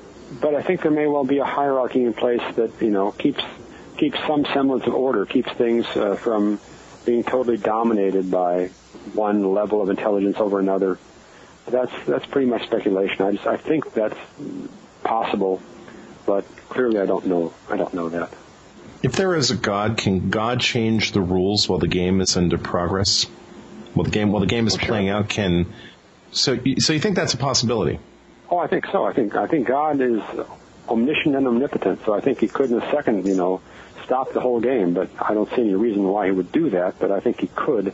I think if he couldn't, then you would have put some limit on God. I think whatever God does in this universe is a limit he puts on himself. I mean, he could interfere. He could, make our sun blow up if he wanted to, even though it's not the right mass to become a supernova. But I think that would destroy his experience. So I think that whatever limits there are on God are ones he imposes on himself, and therefore, by definition, are ones that he could supersede if he wanted to. You're assuming then that the laws of the universe have been immutable, that they have not changed, that whatever it is, that's the way it's been since the dawn of time. Yeah, I think so. I think that the idea was that the universe is set up to accomplish something, and was set up in a way that would allow it to do that. But how it did that, especially how the details of it worked out, especially with regard to evolution, that was left open. That was left for the universe to figure out for itself. And I think that's one of the reasons that evolution is a key aspect of this. I think evolution is necessary for the plan of the universe to be fulfilled. So I don't see any conflict between evolution and this view of God. In fact, I think this view of God requires evolution for God's plan to be enacted properly. So, Bernard, if I came to you and said, okay, you're a scientist, and you have some thoughts, we won't even at the moment call them theories, even though the name of your book is The God Theory, but let's say you have some... Yeah, go ahead. And the website is www.thegodtheory.com. Thegodtheory.com, absolutely. I was glad you brought that up, and you mentioned that. So, as a scientist, how do you set up an experiment to get closer to a proof? Is it possible? Well, as I said earlier in the program, I think it's coming to a realization that our consciousness is not just something that is generated by chemical and other activity in the brain. That's going to be, I think, the gateway to exploring the world beyond current physics. And there may be connections between doing that and doing things that are purely laboratory kind of procedures. For example, you mentioned the experiences with drugs. I think that there are certain drugs that open the gates of perception, such as DMT, probably LSD. I've never tried any of those myself and wouldn't want to, but from what I've read, they certainly seem to open the gates to something that has been described as very alien and also very real. So it may be possible via a combination of our understanding of or study of our own consciousness, perhaps with the proper clinical use of drugs like that, to come to a different paradigm. It's my best view on it. Well, see, the reason I ask you that is that you've taken a bold step in trying to create a bridge between two realms that have been, for the most part, mutually exclusive, that don't really want to acknowledge each other. And we applaud you for doing that. The question comes how to move this forward. And so if it were your decision, or if you were trying to design a plan to move this forward, does it make sense to start this plan from the spiritual point of view, moving towards the scientific? Do we start with the scientific and try to encompass the spiritual? What is the method that people should use, even in their own lives, to try to reconcile these things? I would say the answer for what to do in your own lives is simpler than the broader one of what to do for the world at large, because I think for your own lives, it's the answer is evident that it's looking at what makes sense in terms of your belief about God and about your own nature.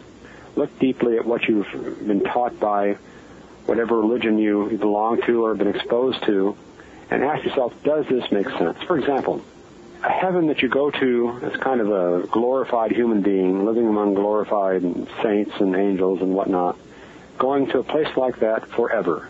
Think about that for a second. Is that really heavenly? Anything that goes on forever is liable to become a real horror, because whatever happens will happen over and over again. That kind of heaven would be the most opposite thing from heaven you can imagine ultimately. So ask yourself, does heaven that my church teaches make any sense? I have to absolutely interject, because Gene is usually the one that brings up movies and TV shows, and that's his specialty. But I have to do it now, because there's this wonderful episode of The Twilight Zone, the original Twilight Zone, Rod Serling's Twilight Zone, where there's a guy who dies, and he's surrounded by these beautiful women. There's this guy who says, "Oh yeah, you're dead now, and here are all these beautiful women. And look, you've got this. You like to gamble? Oh, look, here's a casino where you gamble and you never lose, and you're always a center of attention." And this guy's doing this, and it gets to the point where he just gets insane, because the women won't leave him alone. He never loses. He wins, so he gets completely bored with the whole thing.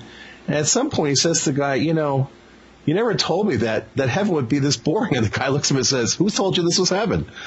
It was perfect. It was like, it was that right. Exact idea. Yeah. The issue of contrast ends up being how you define things. And maybe that is the role of good versus evil. But then again, we always have this problem of the point of view. One of the things that you write about in the God theory is that from the point of view of a beam of light, time and distance have no meaning. And I know at a physical level, there is theory that supports that. But and for the sake of our listeners, who I'm guessing most of them aren't physicists, though I suspect there are a few physicists out there. If you're a beam of light and you're coming out of the Andromeda galaxy and you're moving towards the Milky Way galaxy, at that point, that light takes 2 million years to get from A to B. Now, I think people might have a hard time understanding then, from the point of view of that beam of light, that there's no distance. But is that really true? If we try to project into that construct, what we find is that you're at the leading edge of this beam of light, and it's going to take you 2 million years to get from where you are to where that galaxy over there is. So how do you explain the idea? And again, I'm just throwing this out there for the benefit of the listeners, that from the point of view of the light, there is no time, there is no distance. At an intuitive level, that doesn't make sense.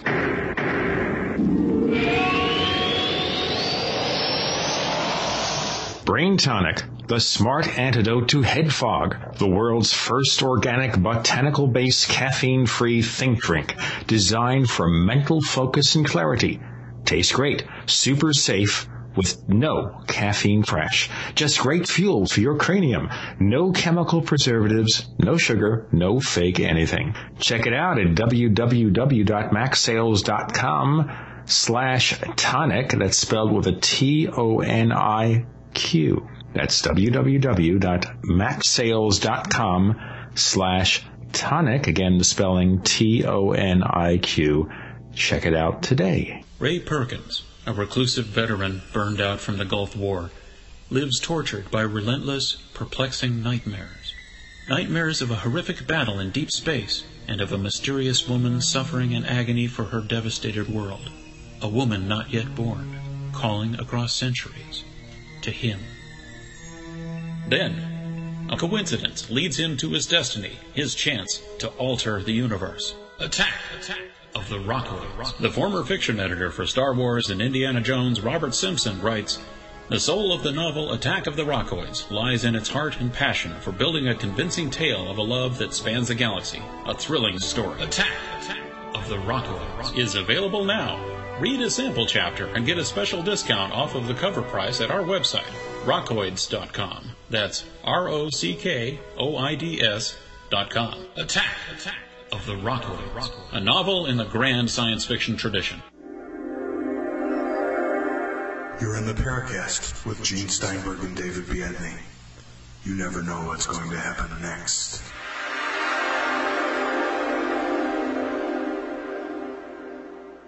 By the way, David, from the point of view of this show, we're talking to Bernard Haisch, the author of The God Theory, reconciling science and religion and otherwise.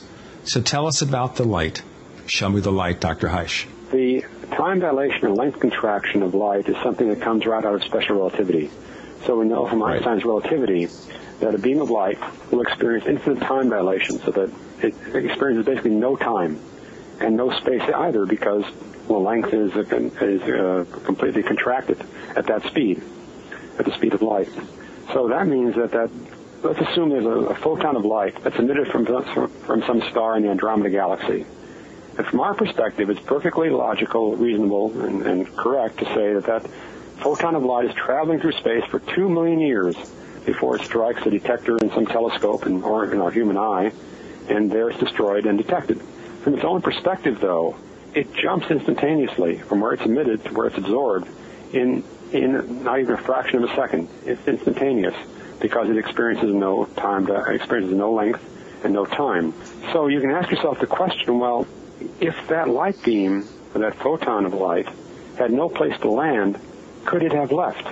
And that's actually a profound and even a scientific question, because the photon of light has to be absorbed somewhere, and since it's traveling at such a speed that it experiences no time, then it essentially, in its own reference frame, knows where's it going.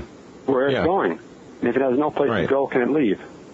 That is actually a scientific question, and one that might be measurable, because there was an experiment I read about a number of years ago in which it was proposed to look at to kind of turn the problem around and transmit a laser beam into space and point it in different directions in space and look at the flow of energy that you get from the beam at a certain level of setting that might reflect that the laser beam knew it had no place to go in this part of the sky versus knowing it's going to land someplace in some planet or some star or some interstellar cloud elsewhere.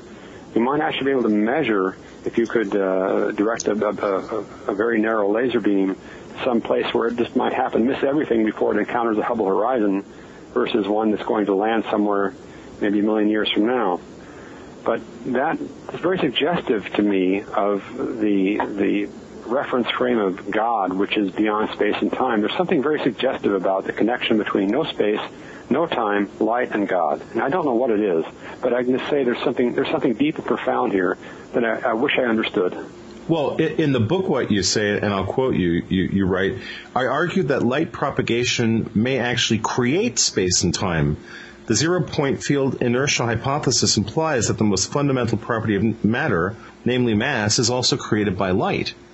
Now, that's really interesting because even in things like the near-death experience, we hear about, one of the absolute commonalities is this idea that you are moving towards a light. And this is something that's a common element. And so here you're basically saying the same thing. You're saying that this light somehow is almost the arbiter of reality. It's almost as if the light is the something to the otherwise nothingness. And this is a theme that I think we see this reverberating, this theme, throughout discussions of spirituality. One of the things that in New Age circles, there's this idea, not just New Age circles, I shouldn't say that because it goes deeper than that you protect yourself, you protect your soul by surrounding it with light. And that this light somehow imbues you with the ability to transcend.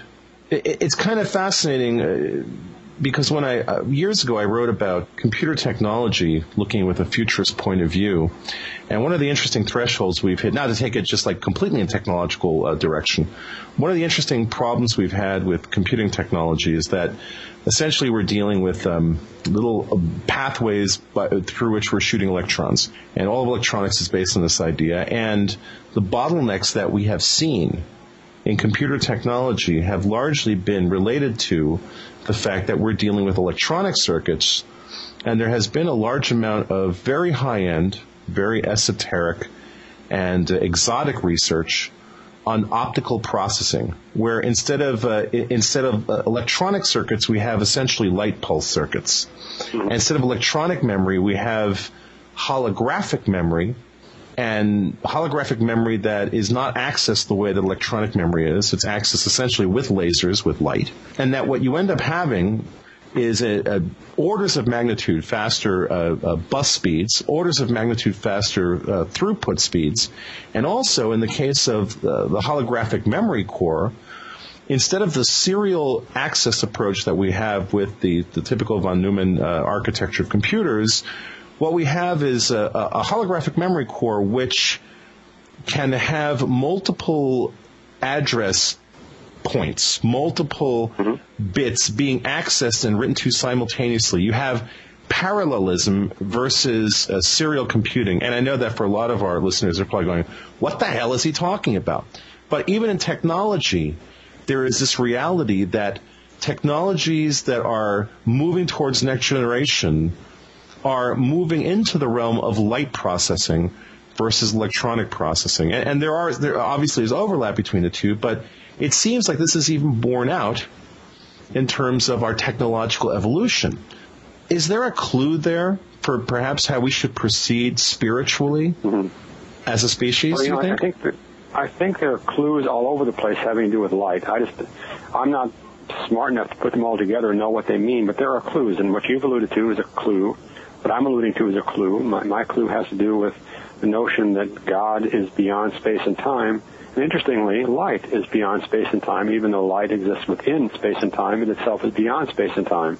Its reference frame has no space and time. So in a sense, God's reference frame and the light reference frame are both beyond space and time. So there there may be some commonality there. They're just clues that are very tantalizing, and yet, I don't know what conclusion to draw from them, other than if we keep looking in this direction in both a laboratory sense with physical investigations and an open-minded metaphysical perspective, we may learn something about the relationship between space, time, God, light, and our own consciousness. But we also, of course, have the danger of just making glib assumptions and drawing glib connections between things that really shouldn't be connected. So it's a little bit fraught with peril, but at the same time, there's something profound here.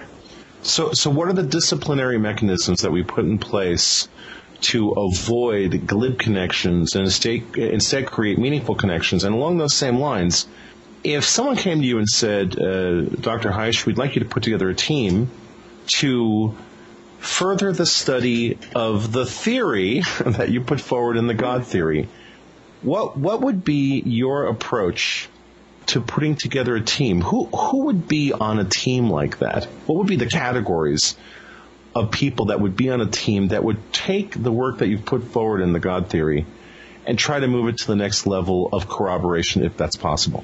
Well, I guess I would take the safe route and look at the physics of the zero-point field. And, of course, I'd like to have some scientists that are opposed to that approach. And if I had the resources, to hire them to put their objections on hold for a while and open-mindedly do some analysis and investigation and see whether we're on the right track.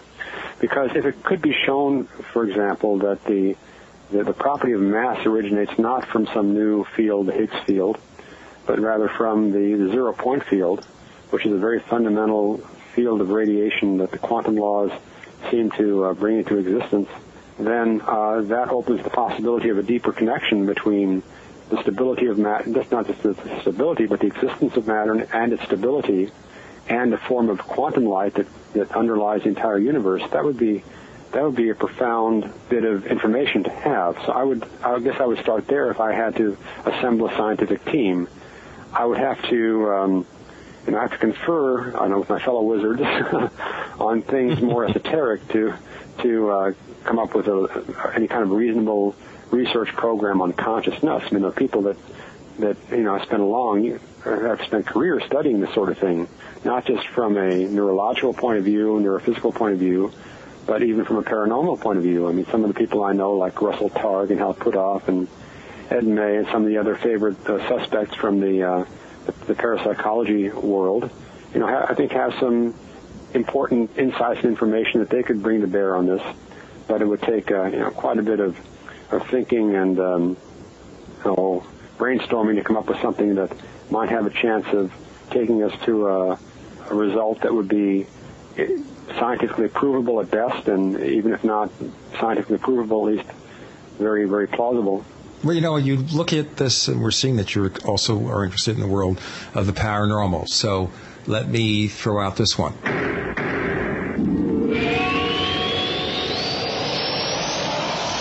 For 58 years, Fate has provided true reports of the strange and unknown. Fate brings you the latest in all aspects of the paranormal, like angels and miracles, psychic phenomena, ghosts, UFOs, and much, much more. To receive your complimentary Fate magazine, call now at 1-800-728-2730 or visit their website at www.fatemag.com. That's 1-800-728-2730 or www.fatemag.com. What are you waiting for? Your fate awaits.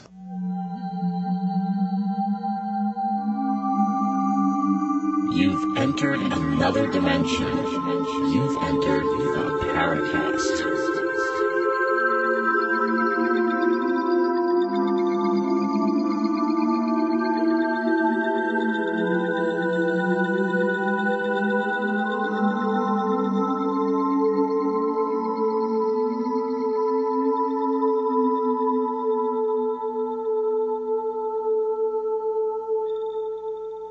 we're coming up on the final section of the show. We're talking to Bernard Haisch, the author of The God Theory, and we've only scratched the surface. So let's talk about the surface of this. We have the Vatican saying, okay, there are life forms out there, intelligent life forms, God's creatures. You accept that there are paranormal events, as you've alluded to throughout the show so far. What about UFOs? Oh, I didn't really get into that, but we don't have to be know. extensive about it. You could just, cover it in the way that you feel appropriate. Well, like a few years ago, a couple of colleagues of mine, Hal Puthoff, Jim Deardorff, Bruce Maccabee, we decided we would try to break into the mainstream literature with a paper that at least alluded to the UFO situation. And so we wrote a paper in which we took the position that Fermi's paradox, which is the where are they paradox, meaning, look, if there are other civilizations in the universe, that implies, unless we're very special, that some of them are advanced way beyond us. Therefore, why are they not here? That's Fermi's paradox. It's a paradox he kind of quipped over lunch back in 1950 one day at Los Alamos. So we took that and he said, well, let's look at this in the light of the physics of today rather than 1950. And we found that indeed there are lots more possibilities for getting from here to there than there were back then. There are wormholes. There are the possibilities of other dimensions that come out of string theory. There are the possibilities of trying to engineer the vacuum. Several others that we've mentioned in the paper.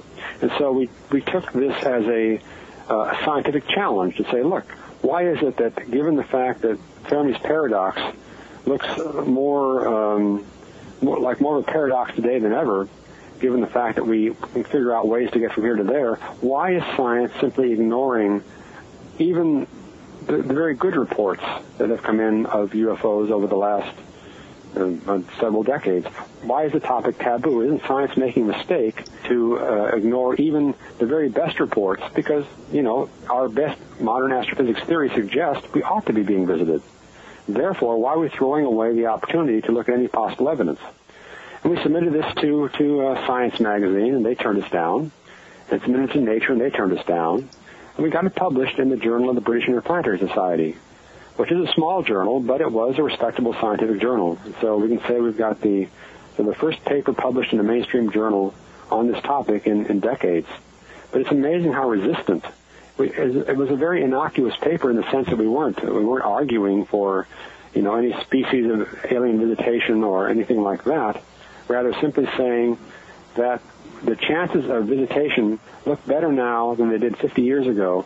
Therefore, why is science refusing to even look at a high-quality report if you're discovering who knows what? So that was our attempt to try to open the discussion. And, we succeeded a little bit.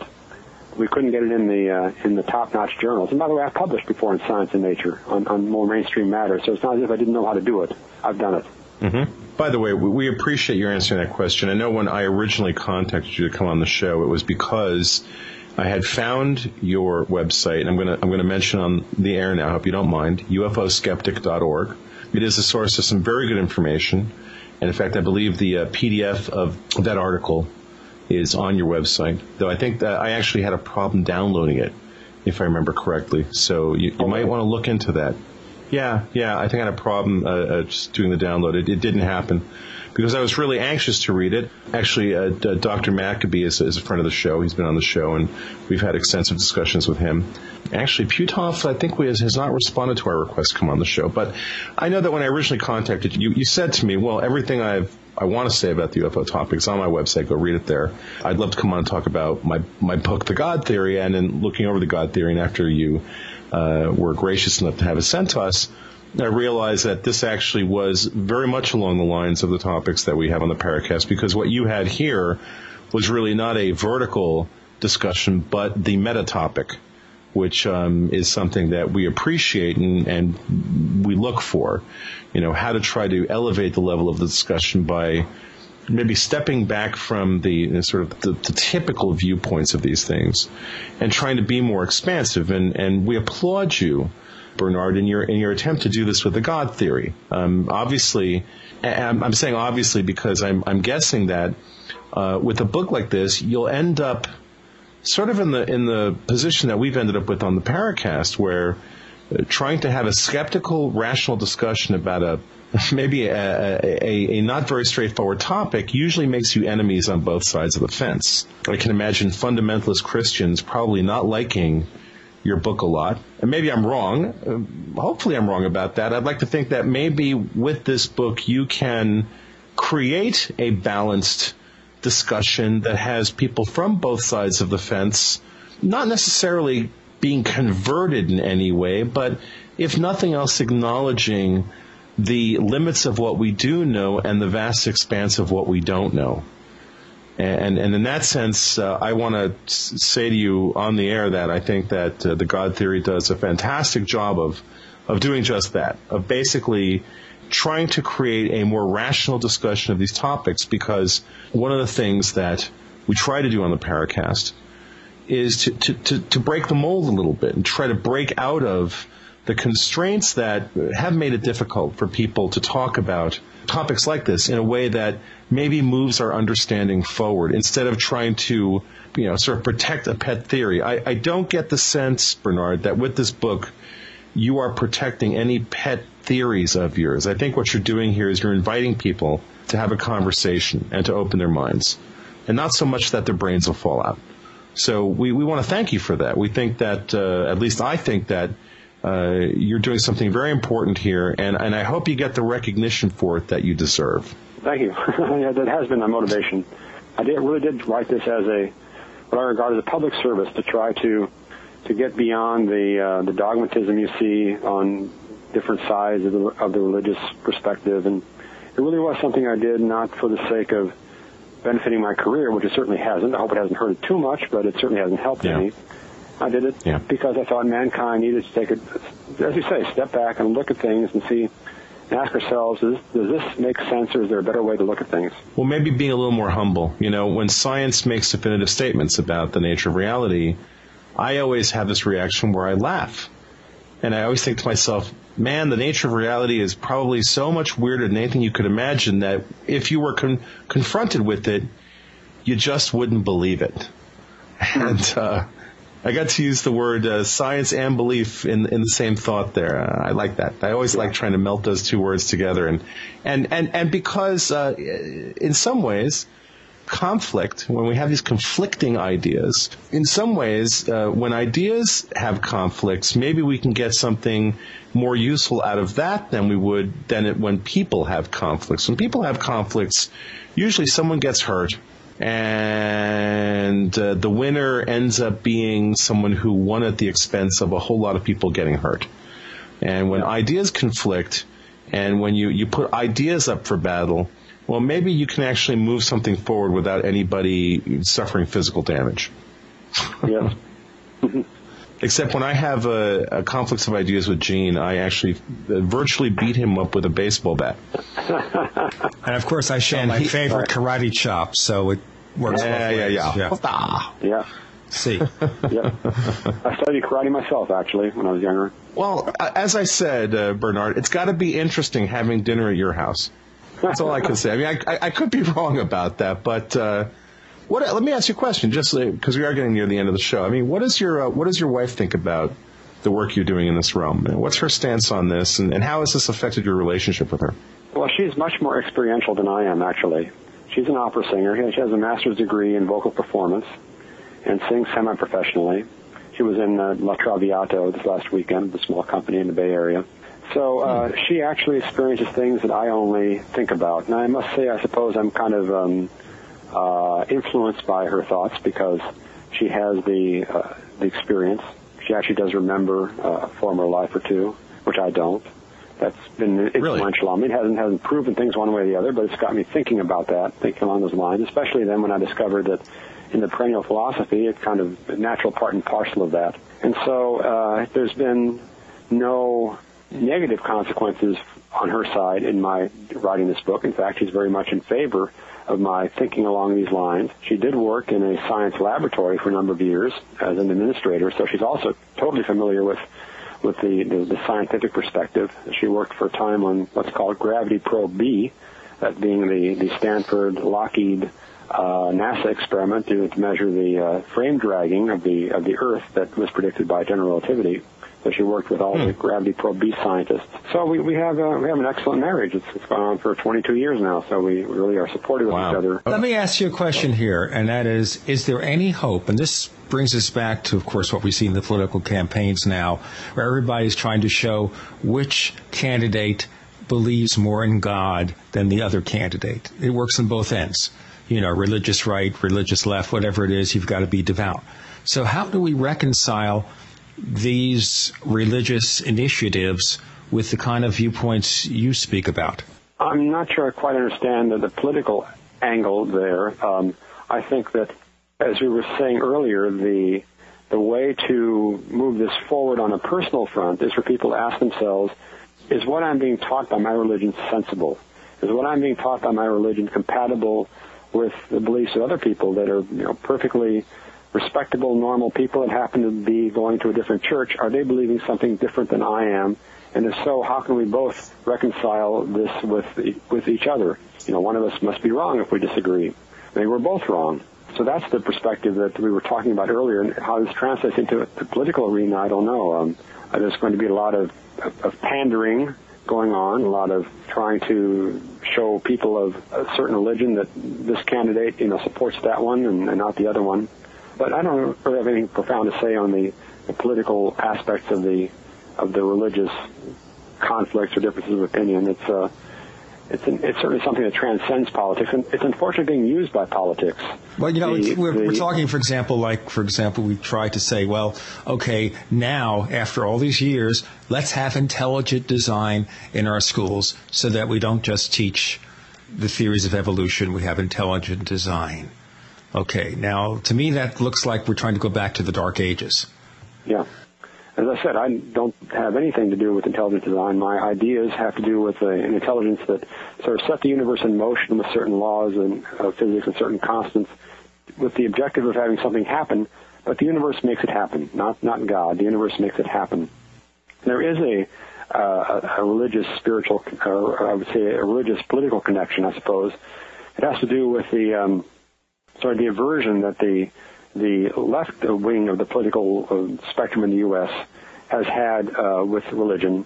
That is that there's been the view that if you're going to be a progressive, rational person, then you're not going to believe in God, and therefore you don't really want to have our political party or our political wing tainted by people that believe in God and supernatural things and so on.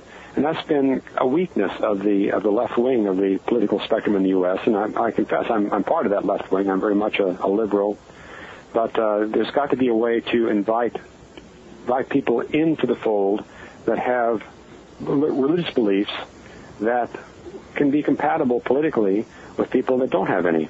And it's been something that's been taken over and hijacked, I think, by the religious right or the political right to try to capture religious votes by appealing to people's religious sense, oftentimes in kind of a in a self-serving and hypocritical way, because you wind up with people supporting things based upon religious arguments that economically don't benefit them. For example, big business being benefited by practices put into place by politicians elected by religiously devout people who thought they were supporting someone who was good for their religion. But these are political issues that, I can talk about over dinner, but I'm not really an expert in the way I am in astrophysics. Yeah. It's unfortunate that the things that we want to deal with in terms of science and engineering somehow get tainted by the religious stuff, and that's why I asked you about it. For those who are interested in getting a copy of The God Theory, they go to the normal bookstores and everything? It's in the bookstores. Amazon.com has the best price. I probably shouldn't say that because I minimize my royalties. That's probably the easiest way to get it is go to Amazon. Well, they probably already paid a discount for it, so it's not going to hurt you any more than it would otherwise. Right. It's readily available there.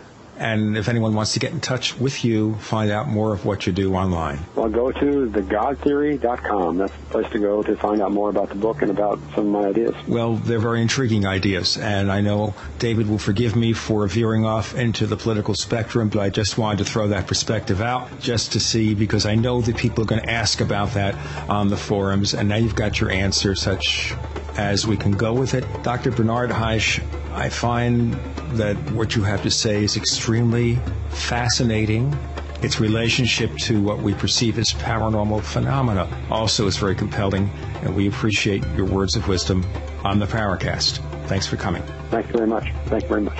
Thank you, Dr. Haisch. Thank you so much. The Paracast with Gene Steinberg and David Biedney is a production of Making the Impossible Incorporated. Join us next week for a new adventure in the Paracast.